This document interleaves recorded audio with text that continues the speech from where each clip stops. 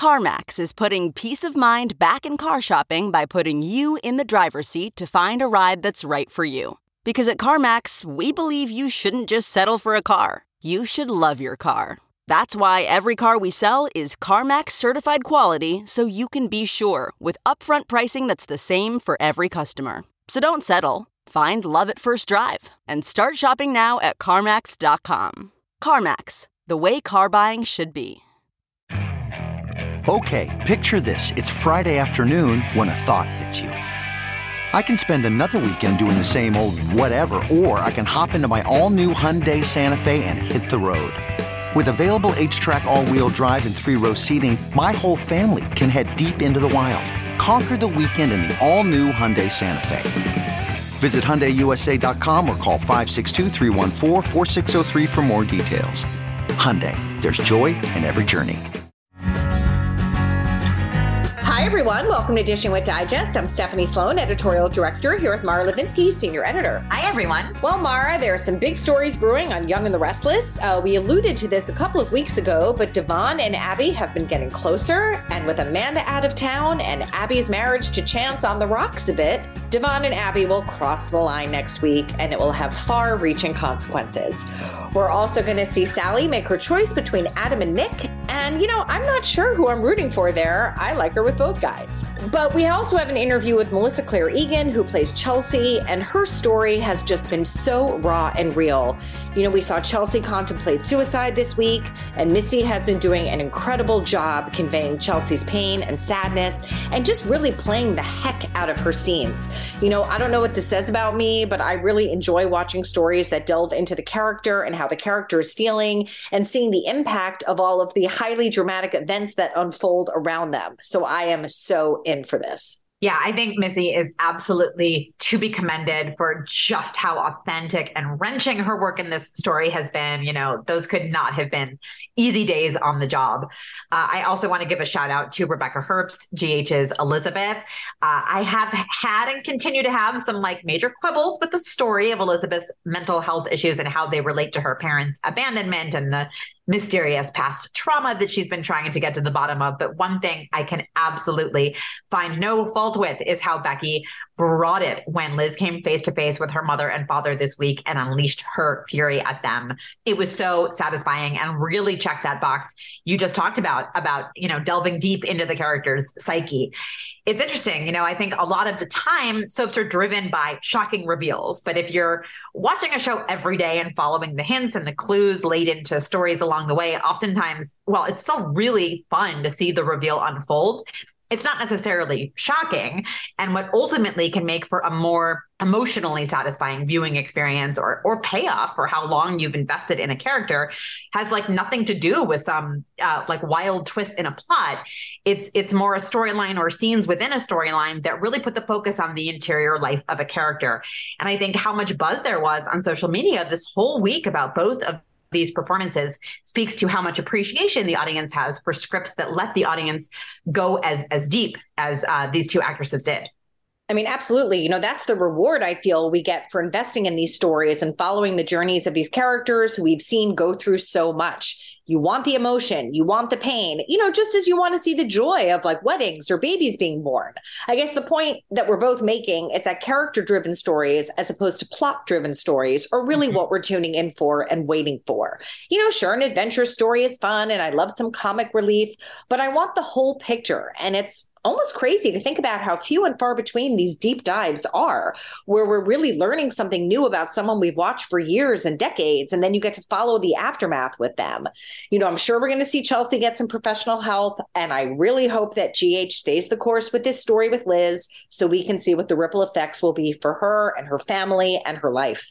Well, while we are on the subject of the emotionally complex ladies of GH, I spoke to Emma Samms, who plays Holly in the new issue, where she talks about the twist that Holly is in league with Victor and is keeping secrets from Robert, and how her act will become more challenging when Laura gets back to town and kind of sees right through her. And for our character study feature, I spoke to Laura Wright, aka Carly, who offered some insight into how Carly has evolved over the years. One thing she said that I thought was really interesting is that she feels that the two life events that have had the biggest impact on Carly is the death of her son, Morgan, and then the birth of her first daughter, Jocelyn, because while Carly had been a mom for a while, having a girl really made her take a look at the fact that she had like a little girl watching every move she made. She also told me that as much as she admires Sarah Brown and Tamara Braun, the two signature Carlys prior to her taking over the role, that she's super jealous that she didn't get to play the first years of Carly and specifically play the Carly that first came to town, hell-bent on destroying Bobby's life. Anyway, for Carly fans, I think that'll be a really fun read. Oh, I've read it and it will be. But continuing our discussion of emotionally complex ladies of General Hospital, our guest today knows all about playing them on soaps. It's Allie Mills, who was best known to fans as Bold and Beautiful's Pam before she joined GH as Heather. So let's check in with her and see how it's all going. Hi, Allie. Hi. How you doing? I'm doing better than I deserve. Oh, wow. That is good to hear. It's so great to be checking in with you today. I feel like we haven't really seen you a lot, but you're now in General Hospital and we have a lot to talk about today. But we are going to go back in time that you were born in Chicago into what seems like a very creative family. So for people who don't know, tell us about what your parents and step-parents did for a living. Okay. Well, the reason that I was born in Chicago is because my dad kind of started TV back in the late 40s, believe it or not, when there were like 6 people at NBC in Chicago.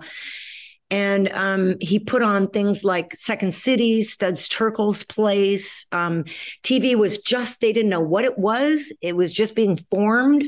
They were fooling around. It was all live. I mean, they didn't know what they were doing. And Dave Garroway, who is my sister's godfather because of it, he did the first talk show, Garroway at Large, out of Chicago. And it was called the Chicago School of Television. And he ended up moving to New York and doing, those big kind of Bell Telephone Hour, Dinah Shore show, the Patty Page show, those kinds of things. But so that's why I was born there in Cook County Hospital for anybody who's from Chicago. I'm from Evanston, so that's where my dad's from. Oh, wow. He was there. Yeah. So I've been there. It's beautiful, beautiful. And that's where Fred Savage is. He's not actually from Evanston. He's the town right next to it. I can't think. That is correct. And we went to the same tap dance school. I hate You're to name that them. young? Oh my God. Fun fact, Mara. I'm your old mother. Okay. So then we moved to New York when he did. And my mom was the editor of American Heritage Magazine. She was the first, she was the creative, started the company with 4 men, which was amazing in those days. I mean, it was sort of unheard of to be a female executive, of something like that. And so I used to go to the office with her in New York with her high heels, and everybody smoked and drank in the office. I mean, with all the windows closed, everybody chain smoked. It's amazing when you think how different life is. Absolutely. And they would, move the pastry cart in and out, which is why I'd go visit mom. And I grew up in New York City, and my dad remarried an actress who was her name, for the people old enough that are listening, her name was Genevieve, and she was the sort of what do you call it? But like Ed McMahon on the Tonight Show with Jack Paar. She'd sit in the chair with him and say, Jackie, Jackie, and she's a singer. She was a pretty famous singer, at the Plaza and stuff like that. Very, very beautiful and a really cool person. Wow. And so they lived in a fancy townhouse on the east side, and me and my mom, single mother of 3, lived in a not so fancy apartment on the west side. Divorce wasn't that worked out yet in the 50s, Mm-hmm. So women didn't always get the better end of the deal. Mm-hmm. So, but she put us through private school. She was really adamant about us going to a good school. It was the school in the 50s was very tough in New York, public school. It was like split into 2 time periods. Mm-hmm. And so I started acting in school in 5th grade. I did a Shakespeare play. I played, I think I was Wall or something in Midsummer Night's Dream. I was one of the mechanical funny people. That's so crazy. What school was it? Miss Spence School for Girls. Yep. Still there. I know it's there. I went back to visit because I got suspended and then expelled. Oh, okay then. So I went back to visit when I was doing the Wonder Years and went, I was a fairly troubled kid. I mean, I was kind of a rabble rouser. Well, sounds like a very fun era to do it if you're going to be troubled, though. And well, the 50s had a lot to rebel against, right, I mean, right. It was great in a way, like the Wonder Years sort of like, was the 50s, even though it took place later in the 70s, but that's where, my character grew up in. Mm-hmm. But there was a lot of constraints. And so there was a lot to rebel against for kids, Mm-hmm. And so to rebel against at Spence School. Of that, I am quite sure. Having been exposed to the arts at such a young age, when did you feel the pull toward acting? Well, I mean, honestly, then in fifth grade, even before fifth grade, my brother worked with a woman whose name I will never forget, named Wanda Sponder.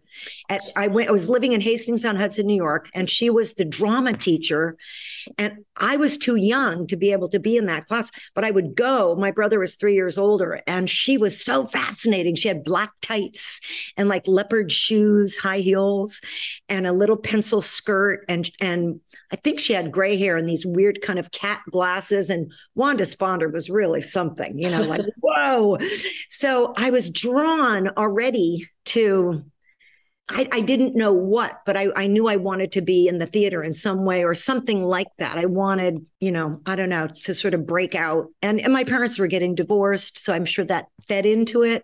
And I don't know how much of the fact that my dad married an actress fed into it. I'm not sure. Mm-hmm.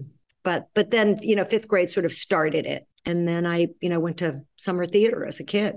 So very early on, you worked at the prestigious Williamstown Theater Festival, and you performed alongside some other rising stars, including Sigourney Weaver and the late Christopher Reeve. Tell us about that experience. How did you know all this? Mara does excellent research. That's amazing.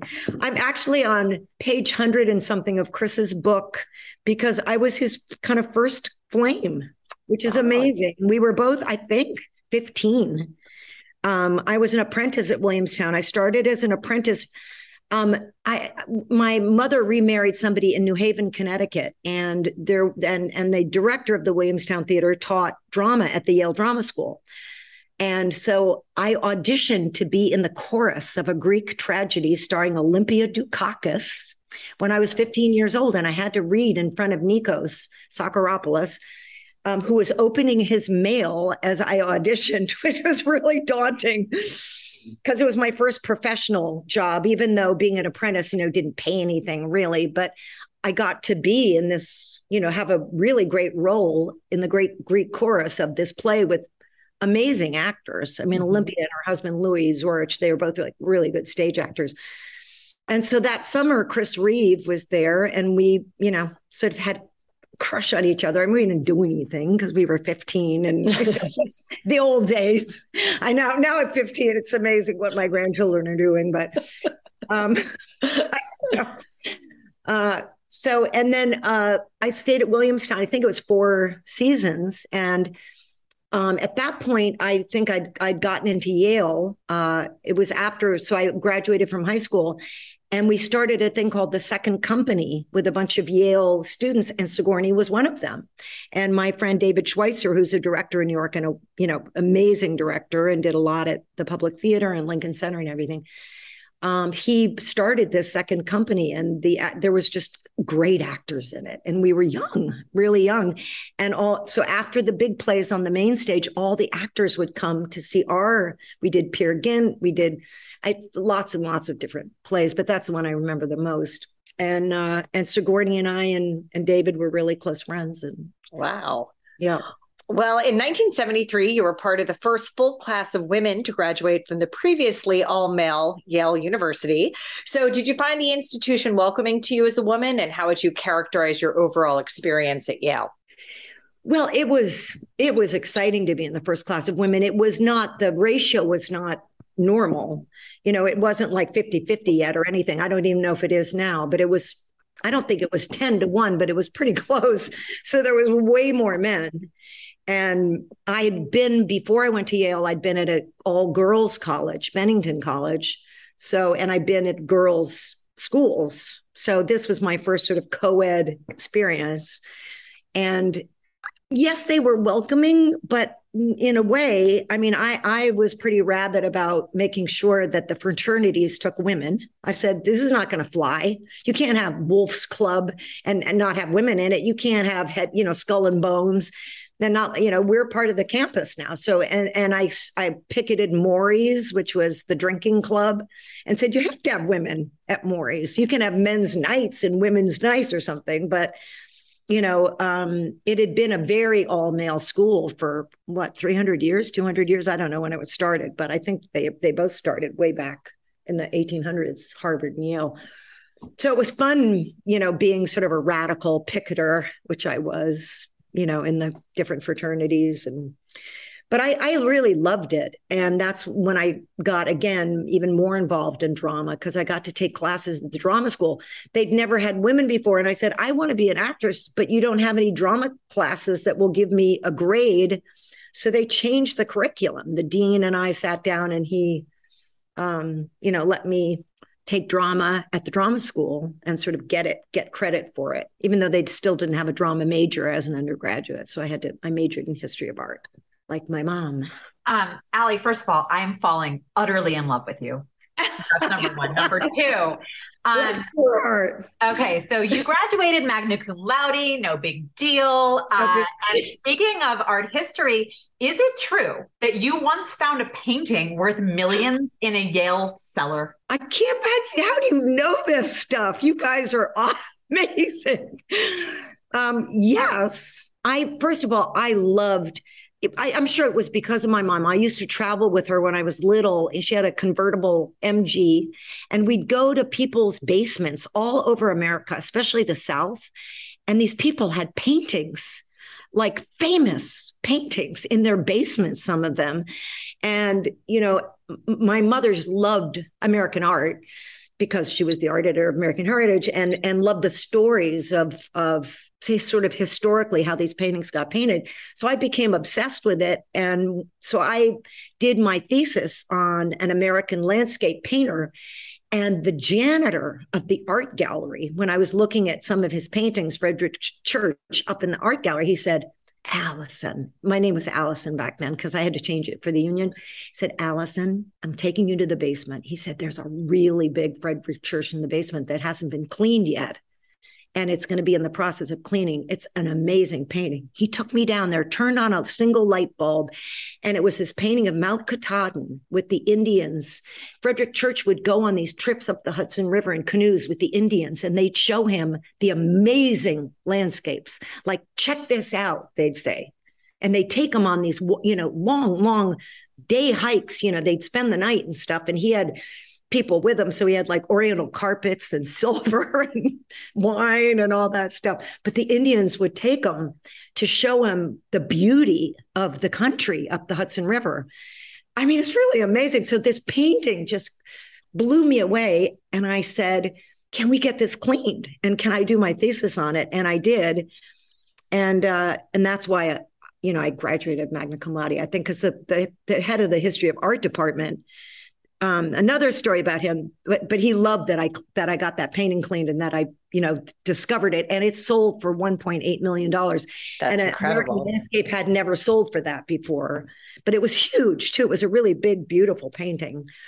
But also when he called me in, when I graduated, he said, I'm just going to tell you something. I wrote a paper on Radio City Music Hall because it has all that amazing socialist art in it, that incredible stuff.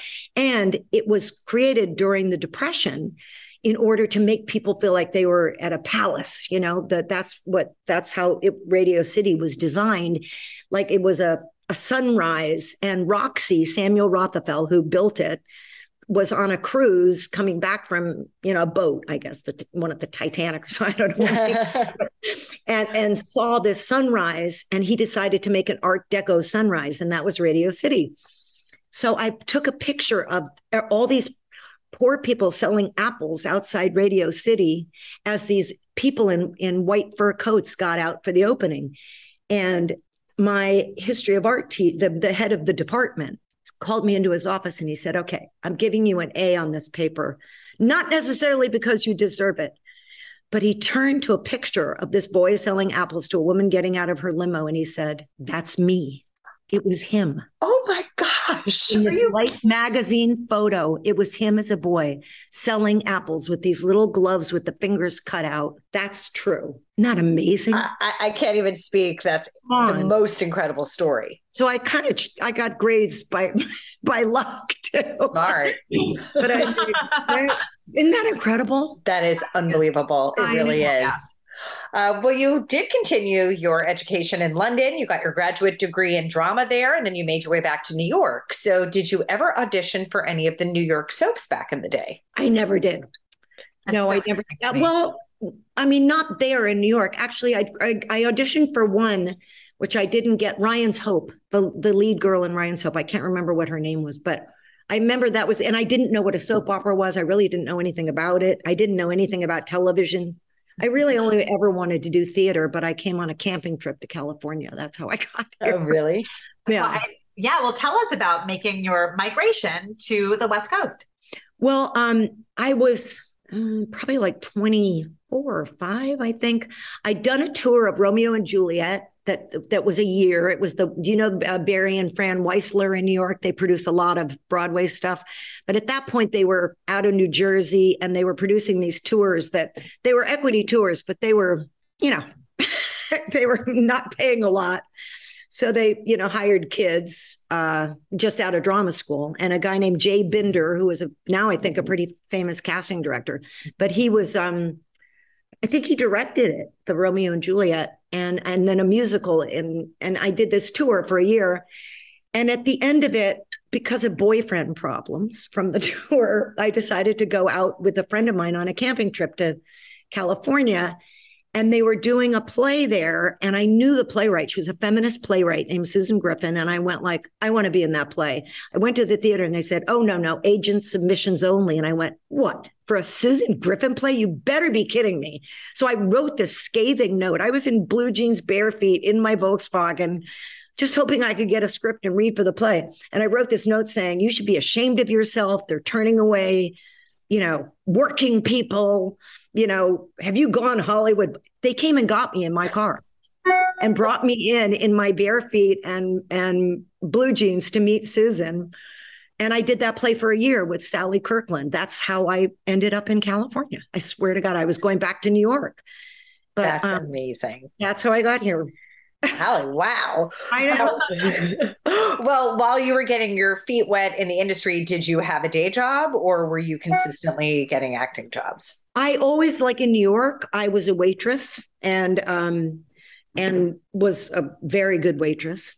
I worked at September's up on 75th and 1st. I don't know if it's still there, but and that way you could do stuff during the day. You could do auditions during the day. But in LA, somebody told me, you don't want to be a waitress in LA because if people see you as a waitress, I went, really? All right. So I cleaned apartments with this friend of mine who's also a really successful actress. Now she's doing amazing movies and stuff. She's great.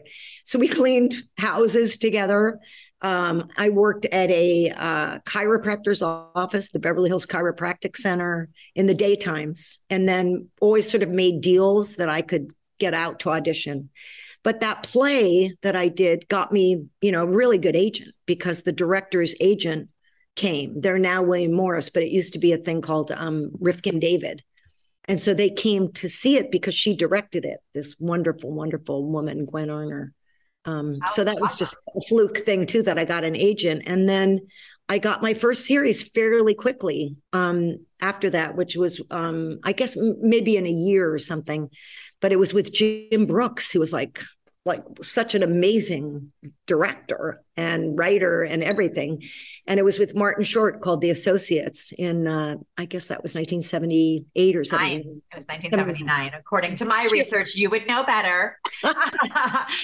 So that show was critically acclaimed, but it got canceled in its first season. And I think it had a lot to do with like time slots of other hit shows at the time, kind of stealing the audience away, and as the schedule was tampered with. So I'm curious to know, at that time in your career, was that a crushing blow, or did you like kind of not have all your eggs in that basket and were able to take it in stride? Because you think about someone getting their first series, that's a big deal. And then to have it end quickly. It was a I'm trying to think what I think I can probably say everything, although, sometimes I say things and I shouldn't say them, but it was a very complicated situation because a person in the position of being able to keep that show in its time slot was married to someone on the show. And there was a lot of stuff going on. And Jim Brooks made that executive come in and apologize to us. We didn't know what was going on, but they kept shifting our time slot. That's what they did. They didn't keep us Tuesday night at whatever it was, 7 on ABC, or I think that's what, I don't remember then. I'm not sure what the network was. It doesn't really matter. But they kept shifting it around. And it was because of this situation, I think, this marital situation. That's what the man said who came and apologized. And it was bizarre, the whole thing. I mean, next door was Taxi. So those were all my friends, Andy Kaufman and Judd Hirsch. It was like I was working with all these wonderful people. It was also new to me that I'm sure that I was probably disappointed. I actually have seen pictures of me then, and I think I gained quite a bit of weight. So I think I was probably going through stuff that I don't even remember. And I went back actually a couple of years ago and shot a show called Girlfriends in that soundstage at Paramount, and it freaked me out. So I do remember there was obviously something. I think probably I buried it to keep going, because you got to just keep moving as a kid. I was a kid, and it's not like the theater. It's a brutal business, So I don't remember but when I got back to the soundstage a couple of years ago, I went, ooh, this doesn't feel good. Wow. So I think it must have been traumatic for me as a kid, but then Gary Goldberg hired me pretty soon after that. And he's another amazing guy who'd done MASH and a sweet man and a wonderful writer. And I did 2 series with him. So as a young person, I was lucky to keep working. Like I can't remember how much time was in between those 2 things, but. Well, do you have a favorite memory of working with Martin Short? My favorite memory of Marty. Yeah. Every lunch, we were so lucky. Next door was Mork and Mindy. Robin Williams would come over every lunch. And we had a guy on our show called Tim Thomerson, who was also a stand-up comic. Marty, Tim Thomerson, Andy, and Robin Williams would just riff. Oh my God. Can you in the hall? We would just stand there. And they let me in. I was not a comic. But I mean, I was on a sitcom, but I wasn't like that kind of comic who would just I didn't know jokes like my husband is a comic. Those are people that they just improvise stories and jokes and jokes and jokes, but they let me be part of it. I mean, every once in a while, I guess there were drugs involved in the middle of work. I mean, the 70s were a crazy time. They were a crazy time, but and they weren't even famous yet. Do you know what I mean? Andy wasn't famous. Robin really wasn't. I mean, Mork and Mindy was pretty popular, but it was just starting. So I just thought they're geniuses. These guys are like literal geniuses. And so I was just so lucky to be around them. And Martin was part of that. I mean, they just all had their weird stuff that they did. That's incredible. Wow. Yeah. Allie, when are you writing your memoirs? Yeah. This is my memoir right here. Thank you. You're bringing it up. All right. Well, print out the transcript. You'll sell the book in no time. So throughout the 1980s, you did a lot of episodic work on so many iconic shows: Lou Grant, Hill Street Blues, Newhart, Moonlighting. And then in 1988, along came the Wonder Years. So what do you remember about the audition process for the role of Norma Arnold? I actually remember that very distinctly because there's a great casting director I don't even know if she's still here. She really wanted to leave and go, and I hope she did, and is in the country and maybe even teaching, but she was an amazing person. And she called me in and she goes, Allie, this isn't what you think it is. I go, I don't understand what it is. I don't know what this voiceover thing is. What is it, Mary? Mary Buck was her name. Amazing person. She said, this woman would have gone to Radcliffe or Yale or something and graduated, but she got married to her high school sweetheart. You know, it's kind of a 50s character because now it was the 70s and we were, you know, like I was actually in my 30s, I think, early 30s when I did the 1 years. And so she said, just put on a shirtwaist dress and Keds and pearls and know underneath that you're smart, maybe smarter than your husband, but you just, you know, family's everything. And so I really considered it a character. Like it wasn't me. My mother sent me her shirtwaist dress. Love it. Red and white pinstripe shirtwaist dress. And I wore it and I wore pearls and Keds. And my whole objective was just that my family's happy and that I raised this beautiful family and that they're all great, great kids. And everybody else, Mary told me, came in and because it was a fight scene with the husband that we auditioned with, everybody else was fighting in modern ways, you know, like the way that we would now fight with our partners because women are way more liberated now, you know what I mean? But in those days, what you want is to make peace. So when I was arguing with Jack, it was like I kept everything down, and that's I know what did it. I mean, because they told me that was what was different from everybody else was that you know they were too modern. Everybody that came, and I'm sure amazing women read for it because it was such a great script. You know, I think a lot of people wanted to be in that show. It was kind of groundbreaking, really. The writing was so good. I didn't understand it, though. I didn't understand what the voiceover was. And it was like on typed paper with all these mistakes in it. And I'm like, so weird. What's happening? Just go with it. And then another thing that got me cast was Olivia Davo came and auditioned with me because Fred was in Chicago and I couldn't meet him. But they wanted to feel like, and I think Dan Lauria was there too. But she came in a little silk scarf around her neck like you wore in the 60s with no bra, and she had big boobs. And I literally started blushing and they went, okay, you're her. We're done like that. Literally, because I just started like laughing when she came in with these. It really made me blush, you know, I think because I was in that head, you know. Mm-hmm. That's so funny. Well, when you were auditioning, were you thinking, oh, this is a great audition? Or were you thinking this show's going to be a hit? I really want it. No idea. Okay. I had no idea. Mm-hmm. Somebody told me, I don't think it was Mary. I think it was somebody else I knew that read for it, said, I think this is the best show of the year. This is the pilot. Wow. And I'm like, I didn't get it. No, I didn't know.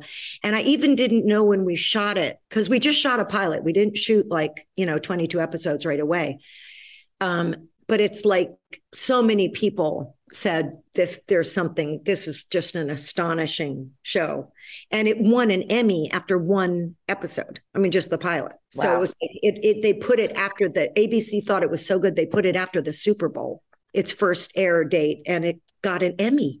You know, we won best show that year, and Fred couldn't be there. The producers couldn't be there because they were having a baby. So like I got to go up with Dan and my shoe fell off and everything. And so Emmy thing is best sitcom, which is odd. It's the last category of the day. So, and we've been drinking way too much champagne. And because I thought there's no way we just did one episode, you know what I mean? But we won. And I'm like carrying this thing around. If we got to make a speech, it was so great. It was really awesome. That is so phenomenal. No idea. Well, obviously the show was a huge hit critically and also popularly speaking. What is your theory about why it connected so well with viewers? I really think the writing was, Jim Brooks is an amazing writer. I got to work with him. But this writing, it was, there'd never been a sitcom like it. Like Jim Brooks still had a laugh track. It was in those days, right? So I was in the cusp of when those old sitcoms that were shot live in front of an audience, we shot on film and with no laugh track. So it really wasn't even a comedy. It was kind of like a dramedy, It was real. And they took such attention to every detail. The Neil Marlins and Carol Black, they were so brilliant, really brilliant. They had an amazing director come in and do the first 18 episodes. And it just was it's with the writing. Mm-hmm.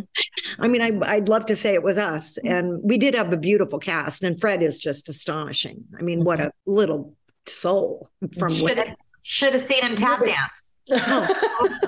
Go Winnetka. I mean, he was really just remarkably present and such a deep little spirit for a 9-year-old. I mean, astonishing, just a natural talent. And so it was all of that. And having a voiceover was so new, but it was also the Vietnam War.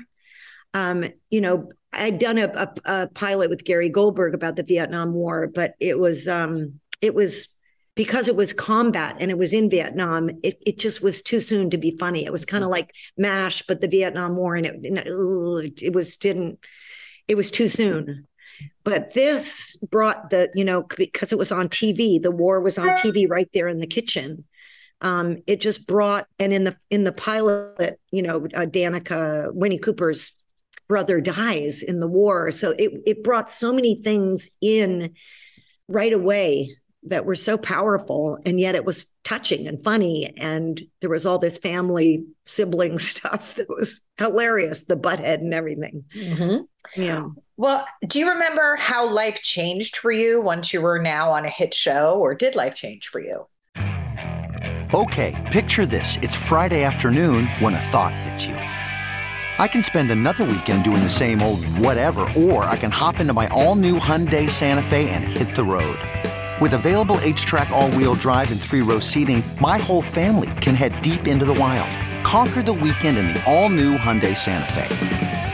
Visit HyundaiUSA.com or call 562-314-4603 for more details. Hyundai, there's joy in every journey. This episode is brought to you by Philo. Do you love TV? Do you love saving money? Then Philo is your solution. Philo has shows, movies, and live TV for just $25 a month. You can even try it for free with their 7-day free trial. No contracts, no commitments, no hassles. Just a better way to watch TV. Never miss a minute of shows like the hit docuseries Where is Wendy Williams? Or classics such as Friends. If you can't get enough TV, then there's no better way to watch. Philo has more than 70 channels like BET, MTV, and AMC. And the best part? You can try it yourself with their 7-day free trial. Sign up today at philo.tv/poppods. That's philo.tv/POPPODS to get 50% off your first month. Yeah. Did life change for me? Well, I mean, life always changes for you. Like, right. I mean, let's be honest. Every day is, life changes. It changed being on a show that so many people watched, because it was still 3 networks, I think, at that point. We didn't have any streaming stuff. So I think we had something like 17 million or 18 million people watched you every week. That's a lot of people. Mm-hmm. So you do get recognized. And that's I know soap opera stars do, because so many people watch them. Like when Bold and Beautiful people go to Italy, it's like, look out. So that was new. Being recognized in a restaurant or something like that, maybe getting a nice table because of that was new. I'd never made money before like that. I mean, I'd done series, but not that it lasted for, 6.5 years. And so that was different.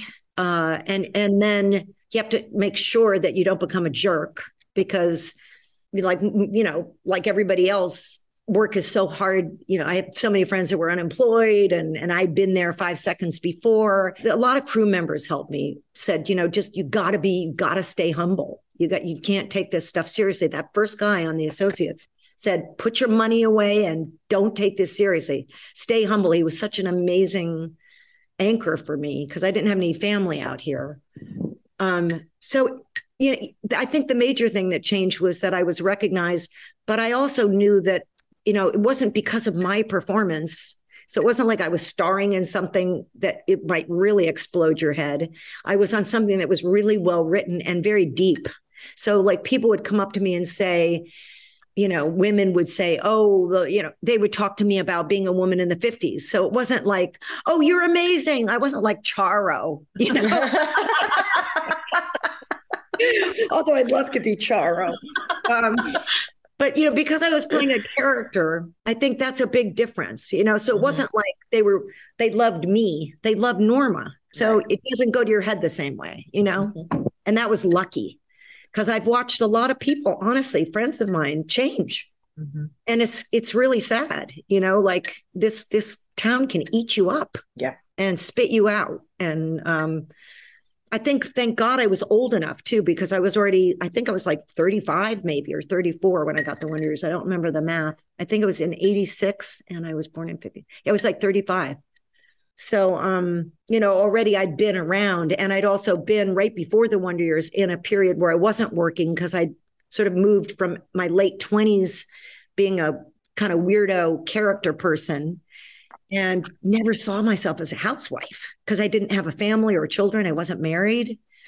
So when Mary Buck said, play the ultimate housewife, I went, Mary, who's going to write me as a mother? She goes, shut up, put on the face and just hide the fact that you're so smart. And,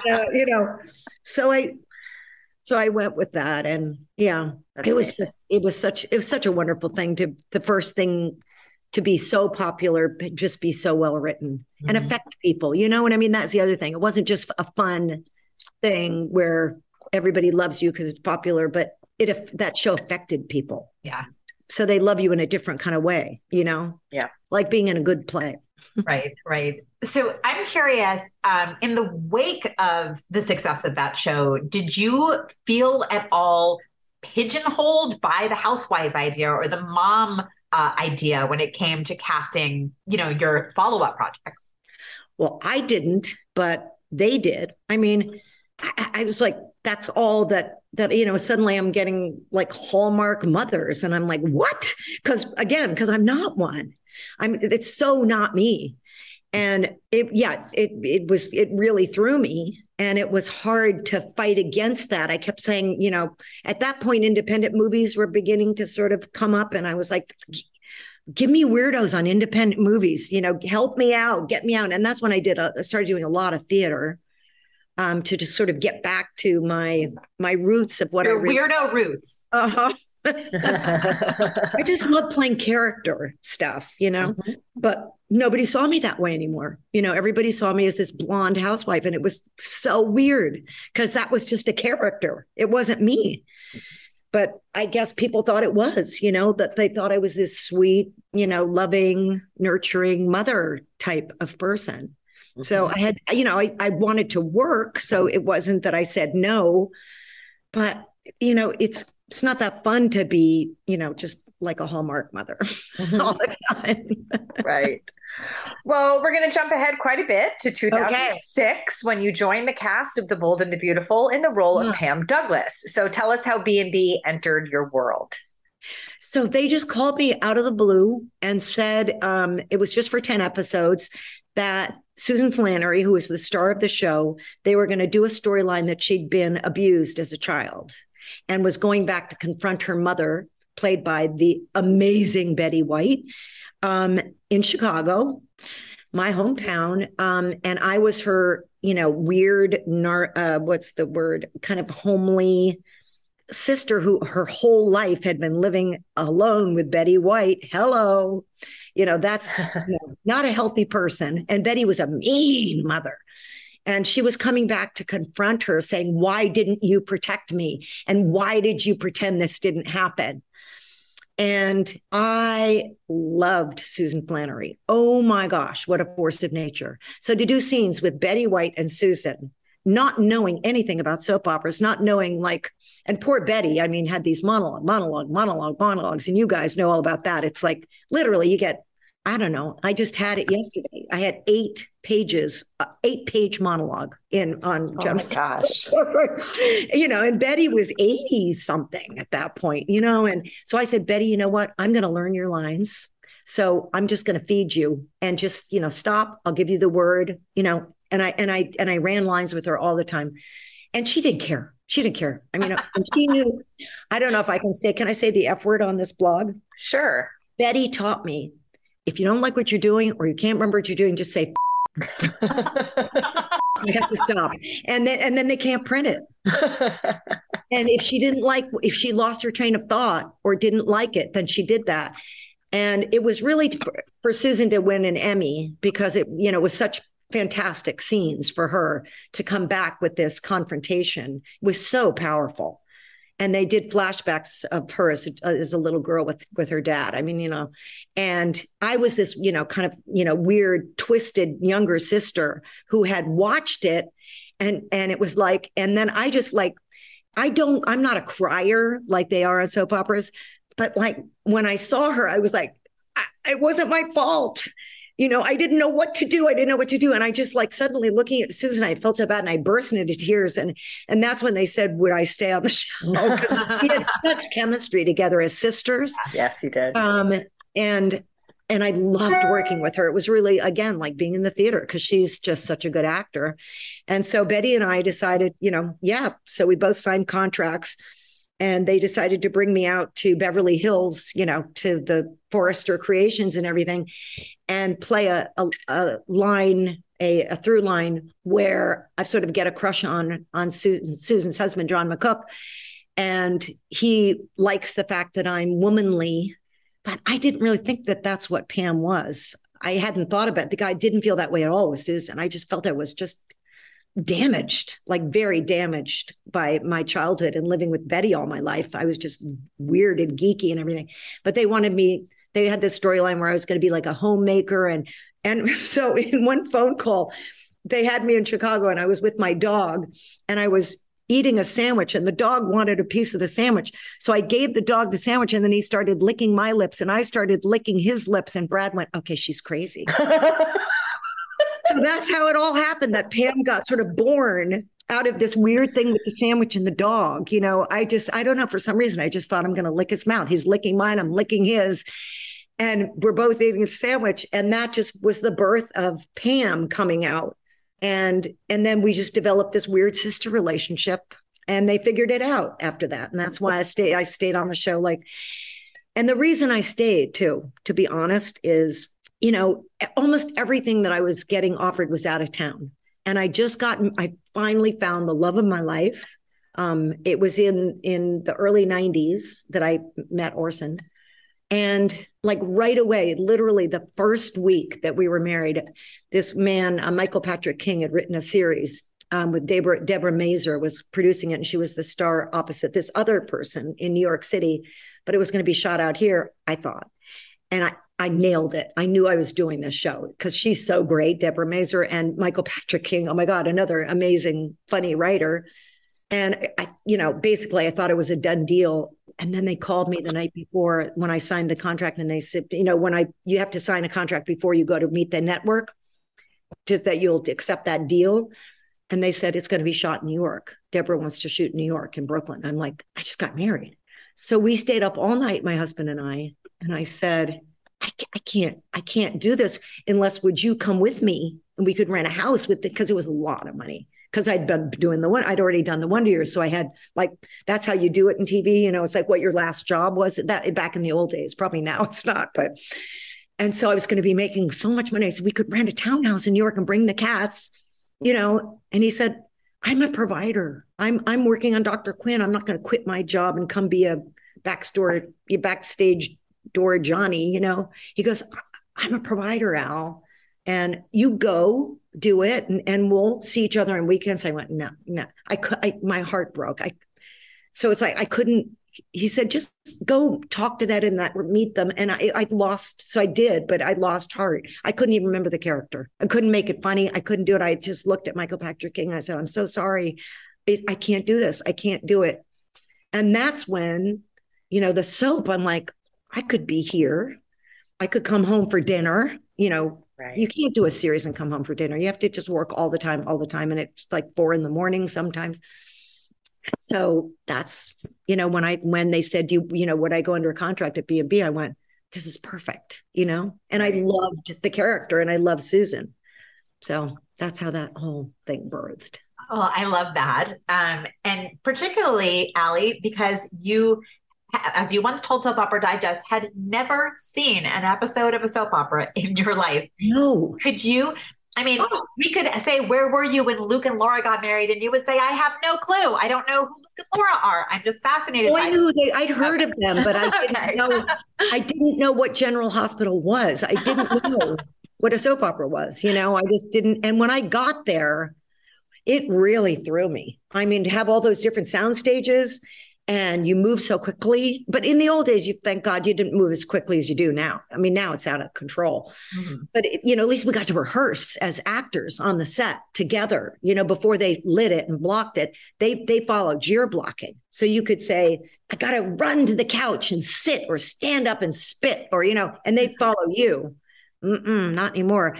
But so it was so, I was like thrown at the beginning. It was really overwhelming. I believe it. Yeah. Well, could you ever have imagined when you first started at B&B that was going to be the start of like a 16-year working relationship? No, never. No. And I did, because I also didn't know the longevity of soaps. And also, Bold and Beautiful, bless their hearts. Brad is very loyal to his crew, to the producers, to the, like all of our directors were people that started as PAs. I mean, come on. And women, a lot of women. And they're that way with, as because it's so incestuous, because he keeps the same actors. Everybody has affairs with like almost their brothers, but that's the amazing thing is he keeps that, Susan had been on the show for 45 years or something. I don't know, but forever. And John McCook and, and Kelly and Ron Moss at that point, it was really a family. Yeah. And I love that. Mm-hmm. Well, for people who might be worried before we move on to Port Charles that they will no longer see you on Bold and Beautiful, what can you say about your future on that show? Well, I'm actually going back next week. So now we can say that we will be seeing Pam also in Los Angeles. Well, now moving on to General Hospital. So as General Hospital fans know, it turns out that the top secret role you were hired to play is that of literally my favorite General Hospital character ever, Heather Weber, one of the show's most iconic villains who has actually had multiple portrayers, but is of course most associated with the longest running Heather, Robin Mattson.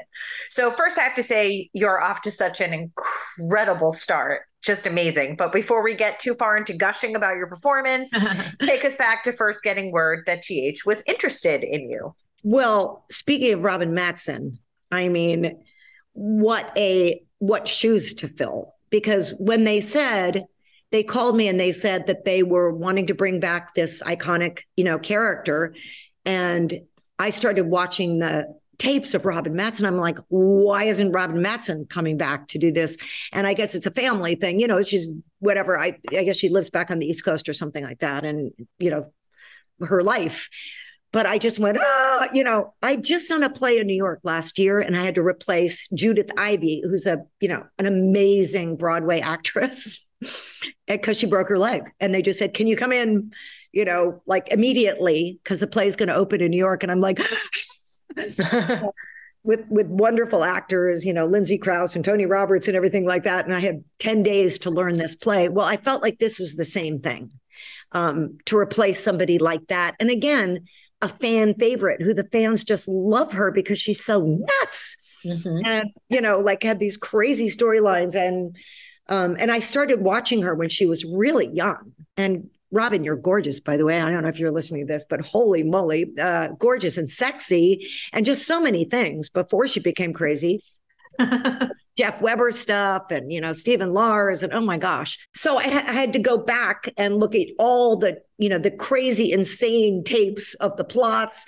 And I saw this amazing scene where, Stephen Lars is married to Olivia. And of course that makes Heather insane, and she decides to inject Olivia with LSD, and Olivia, of course, is wearing a low-cut dress, screaming and writhing as she's tripping. It's so funny and so good, and she's such a great actress. And then I got to work with her.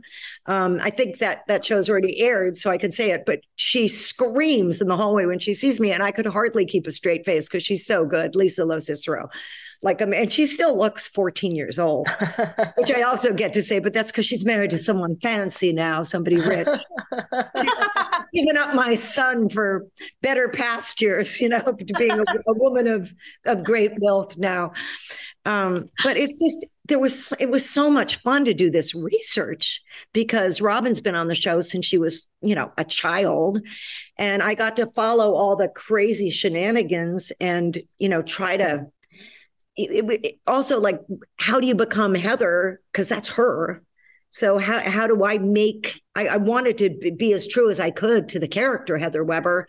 And also, I don't look like her. I'm not as sexy as her. It's a whole nother kind of thing, so, but I'm having so much fun. I just love it. Allie, whatever you did, bottle it and sell it because it was so impressive.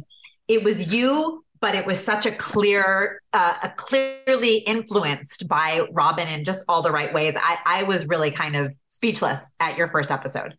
I don't know if you noticed, but I said to the makeup artist, Robin Masson has really dark eyebrows. I want them. and I made my hair. I've been gray all during COVID because I'm now can play older people. And so I just let my hair get gray. And I was, playing some pretty weird people. I did a movie of an old woman with gray hair. And so I said, no, I'm going to go back and be blonde like Robin. I want to try to be as true to it as I can. So I kept my hair long like hers because it looks crazy, I think, if you're in prison with long hair. But now I'm way older than Robin. So it's like, because I think I'm probably 65 in the show. I'm not really sure. But so I wanted to go for it. But I said, I got to look like her. So I got the eyebrows and the blonde hair. And that's my tribute. And I try to throw in as much of her crazy as I possibly can. Mm-hmm. Yeah. Well, they did not ease you in to playing Heather Weber. You have not eased me in. So were you, like when you show up that first day, are you nervous about just getting through all that material? You know what? It was so much that I just, I believe in God. So I had to turn it over 100% because it was so beyond, it wasn't only the words, it was being in that character, wanting, I know who's on the other end of that camera, which is like millions of people in the Midwest who loved Heather Weber. I don't want to disappoint anybody. So I just said, you know what, that I can't carry that pressure because it'll freak me out. I just have to give it up. And, so I just prayed that I would, that Heather would come alive. And thank God my first scenes were with Michael Easton because wow, what a cool, wonderful, giving person that man is. Mm-hmm. And so fun to work with and so fun to dick with, because Heather was really giving him a hard time, but he's such a fun person to tease, mm-hmm. Because he's great that way. He's very accessible and fun to work with. So for some reason, and really it's kind of new for me. And I had the same experience when I did that play in New York. It's like, you just have to jump. And when I got to New York, by the way, the director called me when I got off the airplane and I was in the car and he said, I have some news. It's going to freak you out. I went, yeah. He said, your understudy found out you were replacing Judith. And so she quit. Can you go on tonight? And I just read the play on the plane. And I went, yes. So it's the same thing, but at that point, you just have to let go because there's no way if you let fear get in there, you're going to die because the pressure is so intense. You just have to go. It's like not in my hands in a way, but then you have to just study, and get rid of all the words and then, show up. And I just had so much fun, but it surprised me because I just didn't have any fear. Mm-hmm. And that's not necessarily been my history because, when you said, did I have disappointments like after the associate stuff, I think, those things do hit you, and you develop a certain kind of fear yeah. Mm-hmm. So it was just a ball. I had a ball. Well, we know you weren't a soap fan back in the day, but is there anyone from GH that you were familiar with going in, or have you run into any familiar faces in the hallway? I have run into the familiar faces are because I've looked at years and years and years, years of GH and I know everybody. So like one of the first people I ran into is Sunny, who, by the way, I get to work with. I'm so excited. I have some great stuff with him. So these people are so awesome. I've read, and Carly and Maura West, I've told them all, you guys are frigging amazing. Nina, I mean, they're just such good actors. They're such good actors.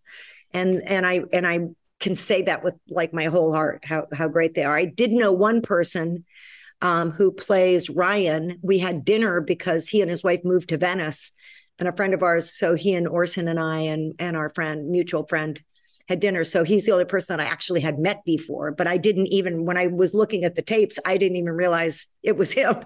Because his character is so weird.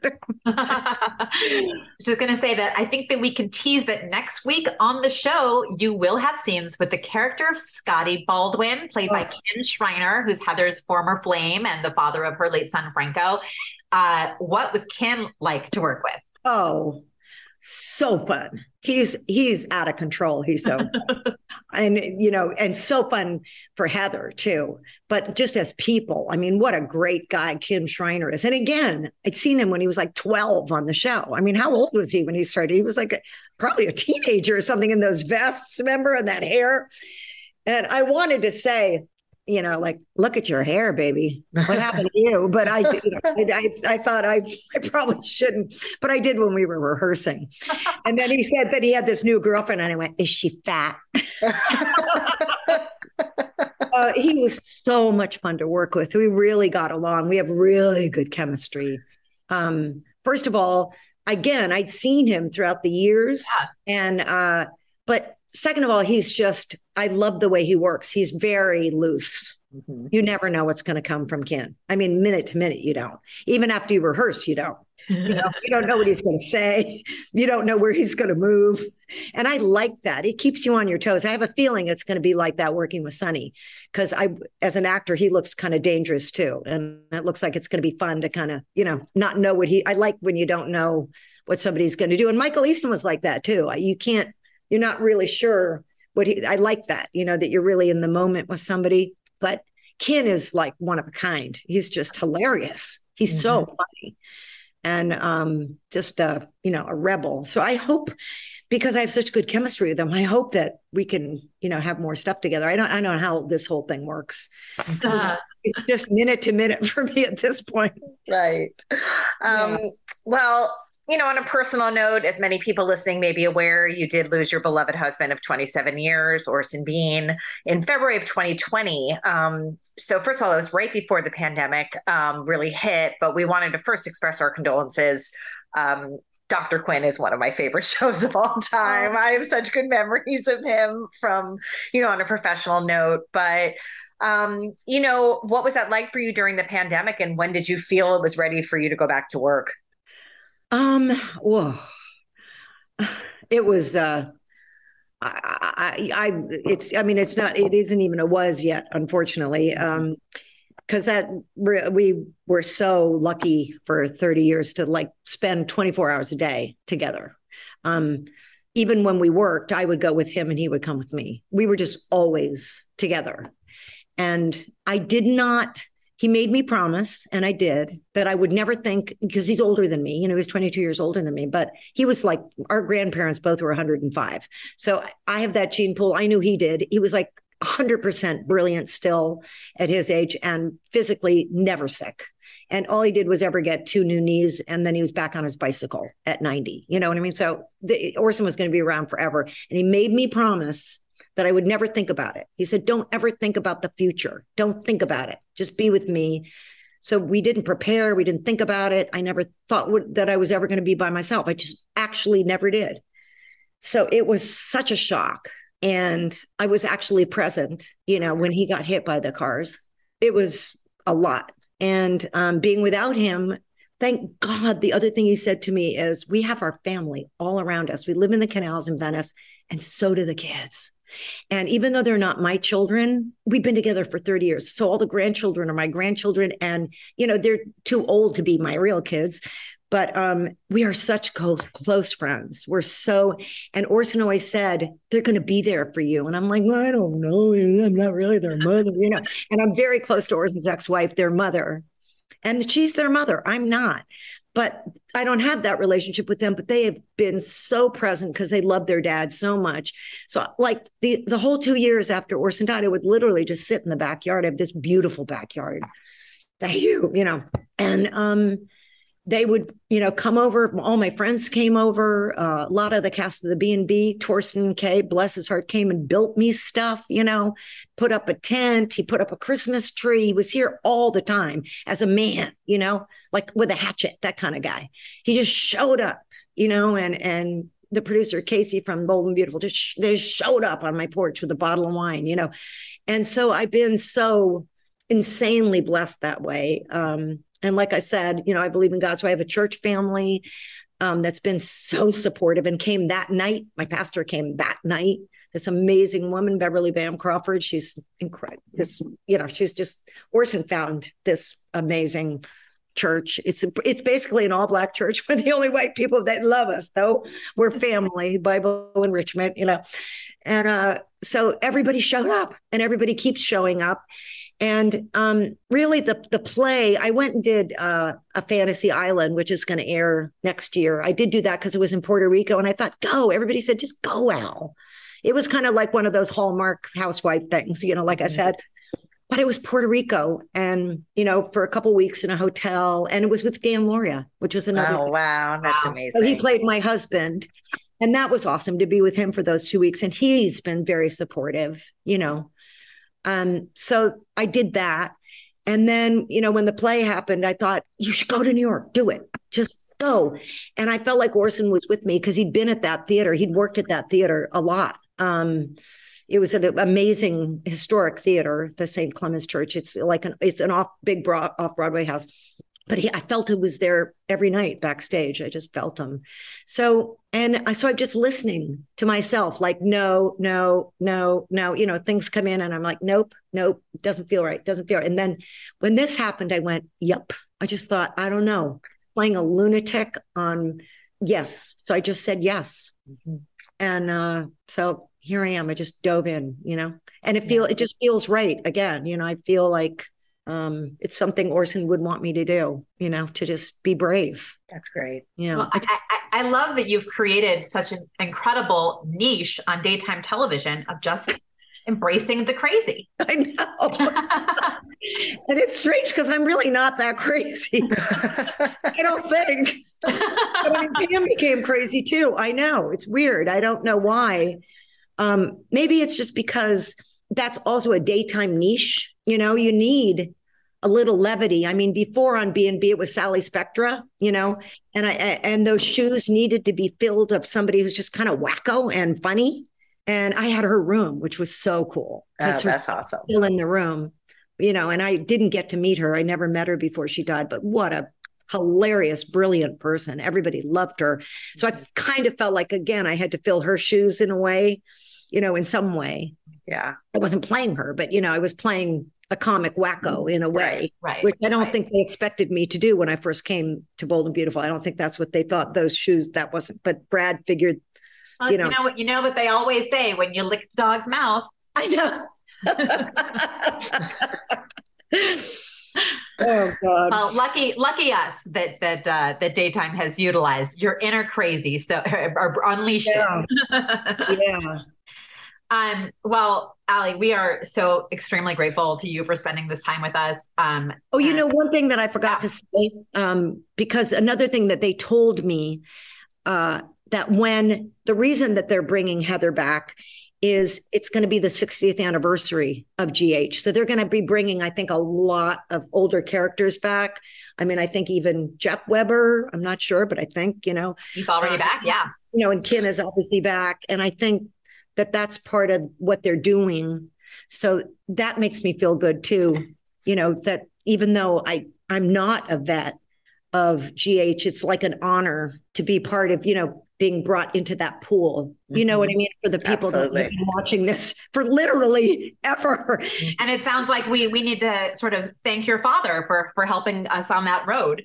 Right. Well, I know a little bit about what's coming up for Heather, so I definitely think that General Hospital fans should expect the unexpected. I think it's going to be really fun to see you interact with some familiar, characters in Heather's orbit, but also some new connections. And I'm pretty excited. Off to an amazing start, as we said. We look so forward to seeing what you're going to do as both Heather and Pam. Yeah. And so happy to see you on two networks and just, back on our screens more regularly. So thank you, Allie. They asked me actually if Heather might say something that's a weird little reference to Pam, and I think we're going to sneak something in. Oh, those are the best. Those are gifts. Those are gifts to the audience. Totally. Well, thank you so much, Allie. It was so great getting to know more about you and talk to you, and we wish you the best. Thank you so much. Thank you so much for joining us. Thank you to Allie Mills for being our guest. If you like this podcast, please subscribe wherever you listen to podcasts. Be sure to pick up a new issue on sale now and come back next week for another podcast.